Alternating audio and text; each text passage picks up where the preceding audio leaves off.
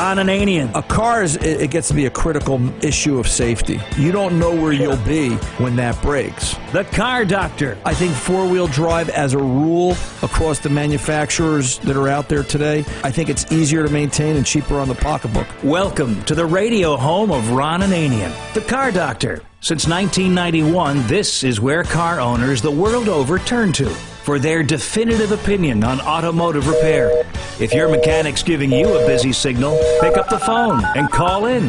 The garage doors are open. But I am here to take your calls at 855-560-9900. And now, here's Ronnie. I was reading a recent copy of Generator and Distributor because what else would a mechanic read in his off hours? I mean, it's not, we're not reading novels. And Generator and Distributor is the national magazine for the Vintage Chevrolet Car Club Association. I think it's the VCC something or other. Let me get the correct nomenclature. The Vintage Chevrolet Club of America. And it's really neat, right? It's all old Chevrolets. The only thing I don't like about the magazine is if you become a member, they list your name, address, and what your car is. And I keep saying that's the dumbest thing I ever saw, because in this day of internet information, everybody can go and find out what car you got and then come and rob it. But that's just, I'm from Jersey. I'm suspicious of everybody, Around here, we think Sopranos are home movies. So I'm reading the article on the 55 Chevys, obviously, with the interest that I have for them.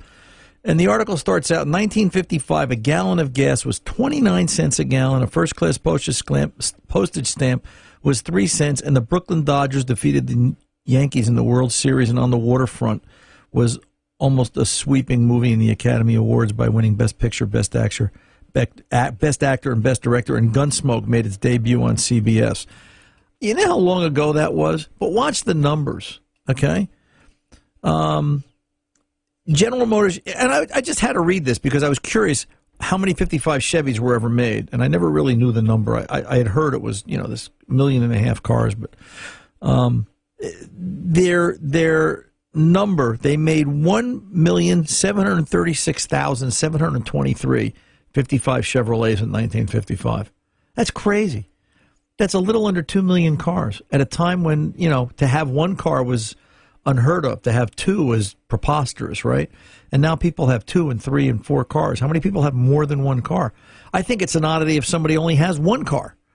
And I just, you look at how the automobile industry has transformed the country and made it. It's not just about transportation. It's a mark on culture.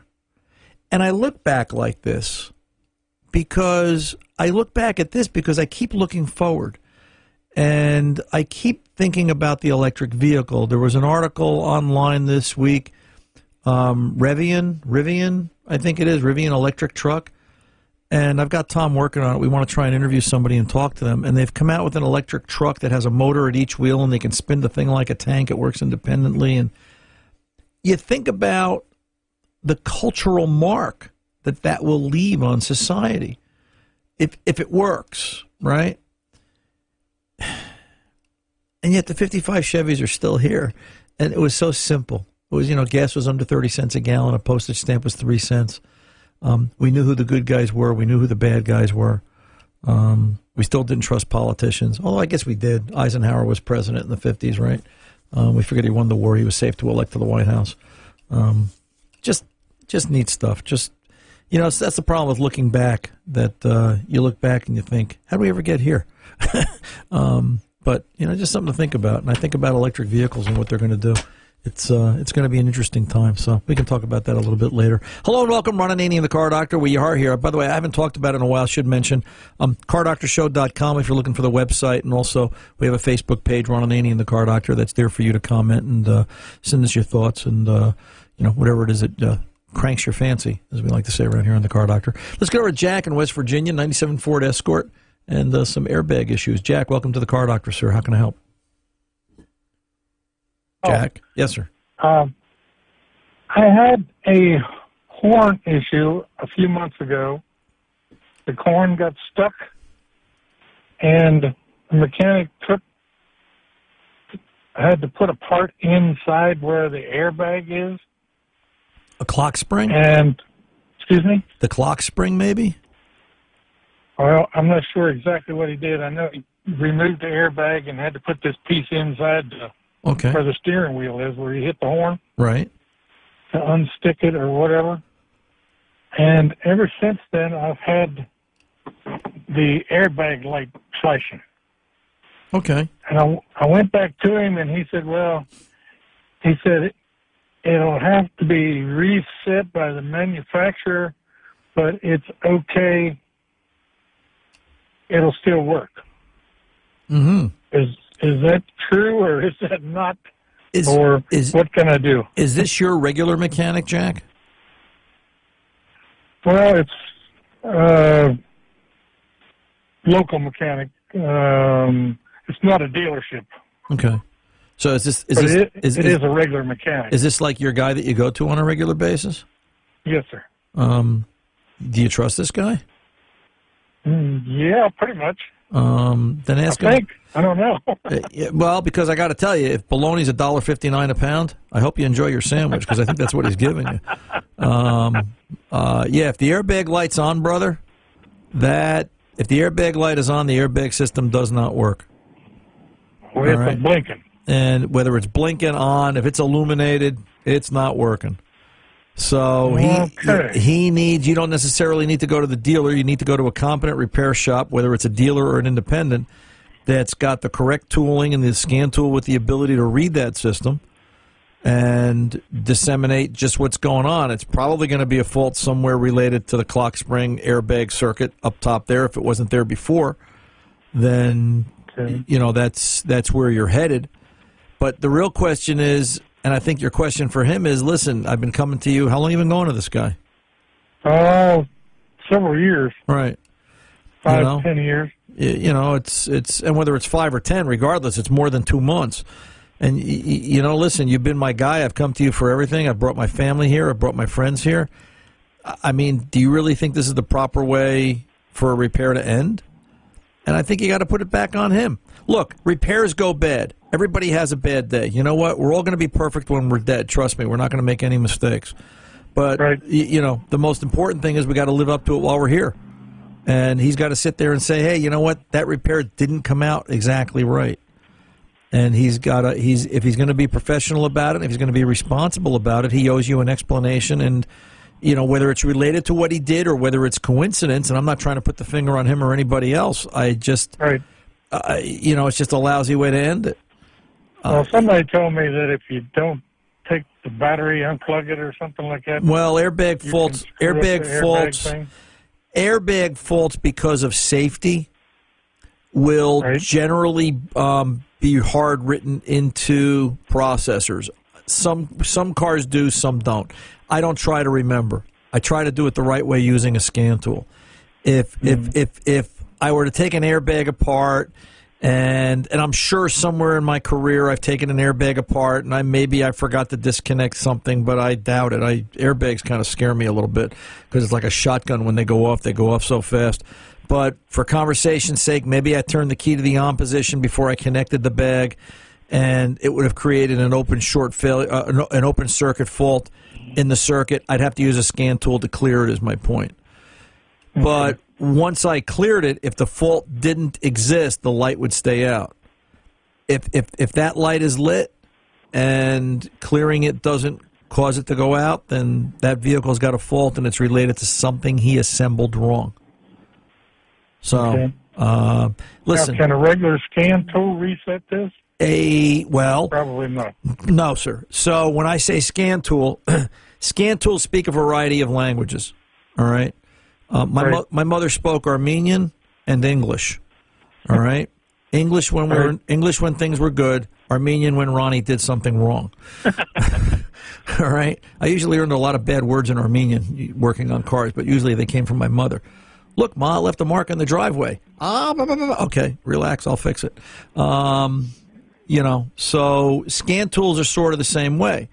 A scan tool will speak manufacturer-specific language. It'll go into the engine controller, it'll go into the body controller, it'll go into the ABS and the airbag controller and so on. And by federal law, it will also speak OBD2, which is just emissions-related information. All right? Okay. Now, It's not required to do that. Some manufacturers do, some don't. It's a matter of what tool it is, and how much it is, and how much engineering is in it, and so forth. So if you have a $150, $200 scan tool that only does OBD2, no, you won't be able to get into the airbag system. But right. If you have one that speaks year, make, model specific language, if it speaks Armenian, no, I don't have that. Yeah, if it speaks Armenian, then you can get into the airbag and look. But Okay. the bigger issue, Jack, I got to tell you, the bigger issue is, why isn't this guy fixing this thing? I don't know unless he doesn't have the scanner thing to do it with. And that's okay. You know what? You would take that as an answer, right? Yeah, if it ain't working, Yeah, send me someplace that will fix it or whatever. Right. Let's not lose the relationship, and that's what it's about, and that's what auto repair is. Listen, Right. Monday morning. Here's the answer. All right, is the guy working Monday? Sure. Monday morning, stop by with 2 cups of coffee and 6 donuts. Sit down and talk to the guy. All right, make nice. Okay. All right, make nice. Try to relate to him on a 1-to-1, and say, listen, if you can't fix it, I get it, but now he may throw you out. He may not know what to do with this. People are kind of weird when people treat him nice. It's an interesting phenomenon to watch. It's what I always say, auto repair is a study in human emotion on both sides of the counter. But see what he says, and call me back. Let me know next week. Okay. All right, sir? All right. Thank you, sir. You're very welcome. Happy New Year. Take good care. 855-560-9900. The Car Doctor's coming back right after this. It's the little old lady from Pasadena. He drives that way, but when it comes to fixing cars, Ron has car advice done right. 855-560-9900. Here's Ron. I'm still reading Generator and Distributor, and it's kind of interesting before I go back to the phones. So I'm saying with its exciting redesigned body by Fisher, the 1955 Chevrolet presented a new 12-volt electrical system. 12 volts. Wow. A choice of 7 new power options, including the new Plus Power package, 180 horsepower small block V8, and exciting options. You ready for this? What kind of options we had in a 1955 Chevrolet? Air conditioning. That was an option. I don't think you could find a car today without air conditioning, right? Self-de-icing wiper blades. I don't know what that is. I'd have to look that one up. That's got to be maybe some kind of scraper. A vacuum-powered ashtray. That I know about. They had a vacuum-powered ashtray. It would suck the ash off the end of your cigarette. You put it in the tray, and yeah. And a 12-volt electric razor, which, by the way, is probably a very rare option. I've only seen one. But it's kind of neat. But they had a 12-volt electric razor so you could shave on your way to work. So they created distracted driving 70 years ago. It's not anything new, right? Today it's texting. But yeah, that was I've only seen one air-conditioned car, and I've only seen one electric razor car, and they're not the same car. But if you find an air-conditioned 55 Chevy with factory air, I don't think they made 800 cars with air conditioning. So do the math. They built 1.7 million cars. 800 had air. That was the number that I came up with. That it was like 850. That's crazy. Air conditioning was $500. The car was $1,500. Air conditioning was $500. Who would spend a third the price of the car on air conditioning? Not a lot of people. So it's a mark on society. You watch what electric cars do to us. Paul in Warwick, New York. How are you today, sir? What can I do for you? Ron Ananian, the Car Doctor, at your service. How are you, sir? Good. What's going on? I had a question regarding motor oils. I read somewhere that synthetic blends are not regulated at all, so you never really know what kind of a mixture you're getting. True or false? True. They're not regulated. So, and to tell you the truth, a lot of the way oils are made are not regulated, and the way they compromise or compose oil is this. Always read the back of the oil bottle. Does this oil meet manufacturer spec? So if you're driving a Ford, it's got to meet Ford spec. If you're driving a Chrysler, it's got to meet Chrysler spec. If you're driving a GM, it's got to meet GM spec, and so on. Not all oils are the same. Not all synthetic blends are the same. Not everything I've read. I mean, personally, I don't know why anybody would use a synthetic blend unless the manufacturer specifically said it has to be a synthetic blend. Example, Ford tells us all the time that we have to use a motor oil that meets synthetic blend or above. Okay. For the extra dollar, Right. for the extra $1 a quart or $1.50 a quart, whatever it is, I'll put synthetic in it. I can drive the car another 1,500 miles. It's a little bit longer time, and above all else, it's better protection. And that's right. that's the name of the game. Ford was a But I see the day conventional oil is getting harder to find now, and I see the day where conventional will disappear, and it's going to be synthetic blend. It's going to be synthetic blend and or synthetic, and I bet you in time synthetic goes away, and it's just going to synthetic blend goes away, and it'll just be synthetic. The next more and more manufacturers provide full synthetics in their cars now. Am I right? Correct. And now they're changing. Now they're changing viscosity. That's the next thing. Toyota has, for the last couple of years, had 0 W16. My wife had a sewing machine 30 years ago. We used to put real lightweight sewing machine oil on it. I think that's what this stuff is. I've seen it. I bought a couple of bottles and I poured them out, and I poured it out compared to, and it's like water. It's scary how thin this stuff is. I have one brief follow-up question. My son goes to school in Wisconsin. He brings a car with him, a Mini Cooper. His temperatures down there are minus 40 sometimes. Oof. He's got to use a real thin oil. I kind of insist on a zero. I think it's 0.20 or something like that when he's out there with that. Right. How damaging is it to an engine to trying to start a car like that in those temperatures? Because I asked him not to use it when it's that cold. But is the oil rated for the car? It's rated for the car, but minus 40 is a tough temperature. Well, minus 40 is a tough temperature regardless. But if the oil's rated for the car, Paul, there's really not much you can do. If the manufacturer says 0.20 with this spec and this additive package in it will provide normal protection, you got to take them at their word. And there's really not much more you can do about it. But I will say this: extreme temperatures push all kinds of cars, regardless of manufacturer, to the extreme. And minus 40 is an extreme. And I agree. I mean, I've been using synthetics for a long time. I use an AMSOIL product. Not many people have ever really heard of an AMSOIL. That's like late 70s technology. Now it's so hard to come by because there's so many of them. Right. Anyway, but listen, I've heard of AMSOIL. We used to actually use, back in the day when we could get it, AMSOIL was the gear oil choice in the first hot rod because it provided such.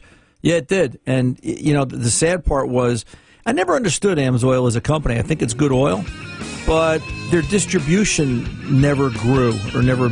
To my knowledge, it's hard to find. You've got to be a distributor or know a distributor. It's kind of like what's that marketing company? Amway. It's AMSOIL, Amway. You think it's from the same house. But, I appreciate the call, Paul. Good luck to you and your son out there, minus 40-degree weather. I'm Ron Ananian, the Car Doctor. We're coming back right after this. Don't go away.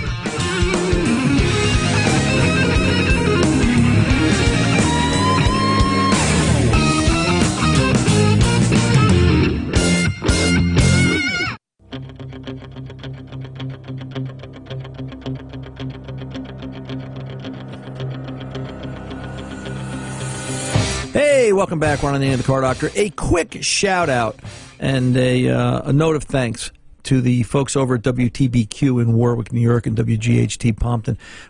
Tom and I, Santa. That was a hoot, wasn't it? That was a hoot. Tom was doing his best Santa impersonation. We sent Tom in first Tuesday morning, Christmas Eve, and it was a MasterCard moment as he walked in the door, and Frank looked and, gee, who the heck is this? And I walked in about 2 minutes later behind him. We presented Frank with a 3/8 gold-plated, 22-karat gold-plated ratchet, signifying he is the gold standard in radio in this area, and to express our thanks for his support over the years. And just had a good time. We sat there for the better part of 2.5 hours talking radio, and we got to talk to people from Warwick, and, it's... Listen, that's what radio is, right? Local radio. I thought Taylor was going to fall off her chair. Yeah. Oh, my gosh. It's you know what, Tom? But that's what radio is. It's not corporate. A lot of what people hear on this show is really, here. So we talked to Paul Nebraski. I think those are from Nebraska Plumbing, owner of Nebraska Plumbing and Heating. Plumbing and Heating up in Warwick, and he said to me, he said, So how much prep time do you do for the show? And I went, let's see, and Tom answered it. I thought Tom's answer was great. Yeah, I thought it was, yeah, me too. I said he takes a 15-minute nap right before airtime. We wake him up and we throw him on the air. And that's it. That's the prep. I mean, it's, and he said, how can you do that? And I said, because I do this every day, and this is, I'll think about things a little bit. I have something going on in my head, but yeah, there is no prep. There's no script. There's nothing written down. It's just flying by the seat of your pants, and that's what makes radio. I don't know. Maybe we should do it the other way. Maybe we'd be in 10,000 markets. So, but again, Happy New Year, and thanks to Frank and Taylor up there at TBQ and GHT. We appreciate it, and we love seeing you guys. Let's get over. Where are we going here? We're going to let's go to Sam in Illinois, 11 Toyota Avalon. Sam, where are we at with this Avalon? Refresh my memory. What was wrong with this? Sure. I'm the original owner. It's got 60,000 on it. The front end of the car, or the bottom of the car, is shuttering. And at that time, you had told me that, the age of the car and everything, and the tires were original. So what I had done was I got them balanced and rotated, and then it was I rotated each one different areas of the wheel, axles and stuff. It didn't change the shutter at all. Okay. So then I got rid of the 4 tires, and I got brand new tires. This was the Chinese tires or something, right? These were the cheaper tires that you put on? No. These were original. These were original. Okay. They weren't.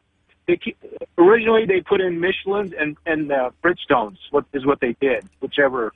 Gotcha. Assembly line it came off, I guess. But those were the 2 models that came in. Gotcha. And I was reading some forums about it, and they do have some problems with that, but there's no answer. They kept, pointing to the axles. There was no codes, and as far as the right, I still can't find anything to get, because one person changed the axle, the inner axle or something, and it got rid of the noise a little bit, and then it came back again. Okay, let me ask. So, but mine is.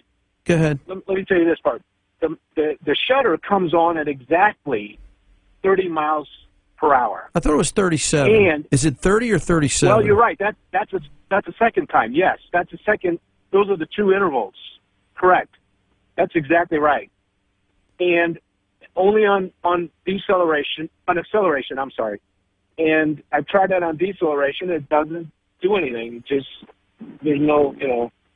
And if you're rolling along at 37 miles an hour and pop it into neutral, does the vibration go away? Yeah, I haven't done that yet. I just didn't know what it would do, so I wanted to talk to you again. Yeah, listen. If we were at the shop, I would run you through everything that you've done, and then my next step would be, because I want to know, is it a vibration caused by the load of the engine and the drivetrain against the body? Does it go away? Is it speed related? Is it load related? What? So, listen, I want to be careful not to, let me just say this part. I want to be careful, obviously, not to pop it into reverse, because that makes for an exciting time. But, 37 miles an hour, pop it into neutral and roll. If the vibration goes away, then I'm going to start to think, do I have an issue in the trans? Is this torque converter shutter? Is this a trans shutter? How many miles are on this car? 64. Okay. Have you ever changed the trans fluid? Yes. Okay. How long? I'm pretty good with maintenance. How long ago? Probably about at 45,000. Okay. So, have you looked at the color of the fluid? Does the fluid still look good? It was the fluid was still good. Yeah, and I used the original WS stuff good as all the time. So, what if you did this? Go ahead. You tell me your story first. Go ahead. The other thing was, when I do watch that speedometer, I noticed at certain times only the RPM spikes a little bit. For whatever reason, I don't know. Maybe it's the actual RPM. I mean, it's the revolution that it goes up. But this, I see it spiking though. It's like a quick, it's not a smooth RPM. It's a spike, and then it comes down when that happens. Okay, do this. Take it out. Make the vibration happen. 2 feet. Yeah. 1 foot. Just hold the gas steady at whatever speed, 30, 37, whichever one makes the vibration. Okay. Tap the brake pedal with your other foot. Okay. Does the vibration go away? Okay. If it does, all right. If it does, we've got a trans issue of some kind. Oh. Because the issue is when you hit the brake, you're releasing the overdrive or the lockup converter. I see. So okay. let's see what that does for us. I see. It's starting to sound more and more like a trans issue because it's at specific miles per hour. 30 and 37 are pretty consistent. Yes. Is it there? Very specific. Exact. Is it there cold, Sam? No, I notice whenever it's warmed up, it like when I say warmed up, within 5 minutes. Okay. It's warmed up, and then it'll do it. I bet if you watch this on a scan tool, on a scan tool from a cold start, I bet as long as the car is in open loop, look at feedback control. Look at fuel feedback control. I bet you as long as this is in open loop, the problem doesn't happen. And then as soon as it goes closed loop, the PCM will then lock up the converter. It doesn't apply converter until the vehicle's warmed up. And that also points me towards a trans issue. So which part of the transmission? Just the torque converter or something else? Well, then we got to get into the conversation. If it is the converter, and I would leave this up to the trans guy when he takes it apart. If it is the converter, what does he find inside the trans? Is there particulate throughout the trans? Is the converter coming apart? Transmissions work on hydraulic pressure and very, very, very, very tiny passageways. So if there's matter throughout the trans, it could be an issue. Now, it's a conversation I would have with either a trans guy that's done 50 of them or the Toyota dealer that's done 50 of them, and they tell you, yeah, we always put converters in and we never have an issue. Or, hey, we do converters and transes because we see this as a common failure. But something in the back of my head is reminding me that there's a converter issue with these, and that I think it goes 50-50. I think it depends on which dealer you talk to. One dealer's putting converters in, and the other dealer's doing converters and transes. I see. But I bet you. On the other hand, just leave it alone and keep driving it. Well, and then it's surely going to come apart. But now the only other thing you could do. Well, the only other thing you could do is Band-Aid in a bottle. Is get yourself down to a local. If you got a local O'Reilly Auto Parts and they've got some torque converter shutter juice, you could try that. Yeah. I'm not a fan of Band-Aid in a bottle, but it's been known to happen. Yeah, I'm not either. 60,000 miles. There's certain things I'll do and certain things I won't do, and that's just I'd rather know if the trans is coming apart. It's going to save more money in the long run. Okay. Have you heard anything with the newer ones at all? Similar, like 2018, 19? No. Anything? Not this particular problem, no, sir. No, on that one. Okay. All right. Good so enough. do those things. I bet you that's it. You call me back. Let me know. You're welcome, Sam. You take good care. All right. Thank you. Try and have a Happy New Year. How can you say Happy New Year to a guy? You just told him his car probably needs a transmission. $3-4 grand. Happy New Year. Drink up, Shriners. Okay, Ron Ananian, the Car Doctor. We'll be back right after this. Yeah. Here I come in my 57. She's a real low rider. Welcome back, Ron Ananian, the Car Doctor. Let's get over and talk to Donald in Illinois, 02 Ford Ranger. Donald, welcome to the Car Doctor, sir. How can I help? Yeah, thanks for taking my call. You're welcome. I've got a 2002 Ford Ranger XLT, a four-wheel drive, and the tires I have on it now is got 245 75R16s, and I noticed my spare was 235 75R15 is a 15-inch. Can I take them 16s off and buy the rims for 15-inch rims and put the 15-inch tires, or is there anything special I have to do? Well, let's back up a second. What does the door placard say the tire size should be on the truck? Did you look at that? I have not looked at that yet, to be honest with you. I went on Google and found out, and they said 235 15s. Right. But I have not looked on the door thing, which I should have did, and I forgot. So because I'm thinking that the truck originally had 15s and somebody else put 16s on it. You bought the truck secondhand? secondhand. And that was what the deal is. I looked at the tires, and they needed some new tires. Was going to need some new tires, but I took the spare off to see what size it was and go through the process, and it was in real good shape. Right. But I noticed it was 235/75 R15s, and I thought, well, I can't do that then because it's different tire size. So I was going to think, in other words, if it works out properly, I was going to put the 15s back on there and sell the rims and stuff like that for the 16-inch rims and everything. And I could not think of anything right offhand that would prevent me from doing that. But I thought I'd get some advice from somebody else. Right. And I appreciate that, brother. Basically, you're probably fine. My guess is it had 15s on it from the start because it has a 15-inch spare, and I bet you the door placard will also tell us in support that it had 15s from the get-go. Somebody put 16s on it. They probably didn't change anything. If they did, then you should be able to change it back by the same way, and that way would be using a Ford dealer-level scan tool, an IDS. If the ability to set, they call it module programming or module personality, to go in there and change tire size, if it's necessary. My guess is most people take the shortcut. I'm sure they just put the 16s on and didn't change anything. So do this.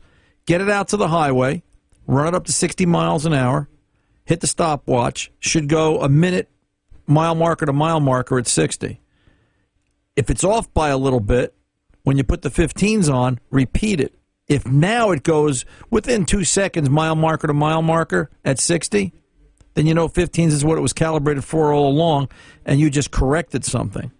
Chances are, and I'm gonna overreach here a little bit, chances are you're going to find that it doesn't make enough of a noticeable difference in terms of time, the 16 versus the 15, and you're going to be fine either way, and the truck won't really notice the difference. But I would. Go ahead. I was going to say, but I would check the door placard first to make sure. You know, what are the odds somebody changed the spare and put the wrong spare in the truck? And I didn't think too much about it when I bought the vehicle and stuff like this, and then I thought, well, I got to check that spare to make it was low on air and everything, which is no big deal because I got an air compressor for that. But then I noticed the size is 235/75 R15 on the spare. Well, I can't put that on that truck with the 16s. No. So in other words, that was the dilemma I was in. I don't see nothing wrong. No, I don't, and I don't see anything wrong with what you're trying to do either. I think what we said is absolutely correct. And go put the 15s on after you run the test and repeat it, and I think you'll be fine. Happy New Year, kiddo. Good luck to you, Donald. I'm Ron Ananian, the Car Doctor. We're back right after this.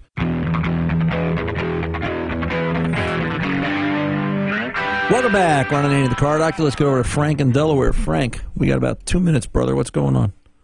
Hey, hello. Thanks, yes, Ron, yes, sir. for taking the call.